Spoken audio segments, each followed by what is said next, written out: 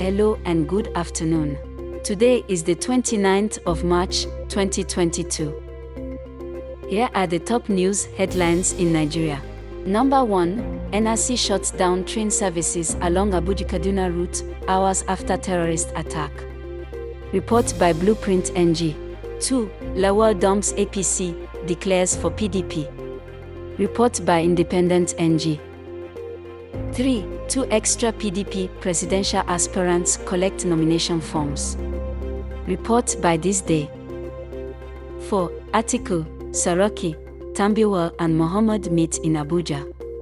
Report by Niger News. 5, the military secure Abuja-Kaduna train trapped by terrorists.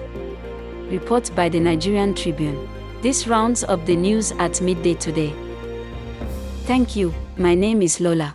For more recent news headlines, click the home icon on the Newscroll app.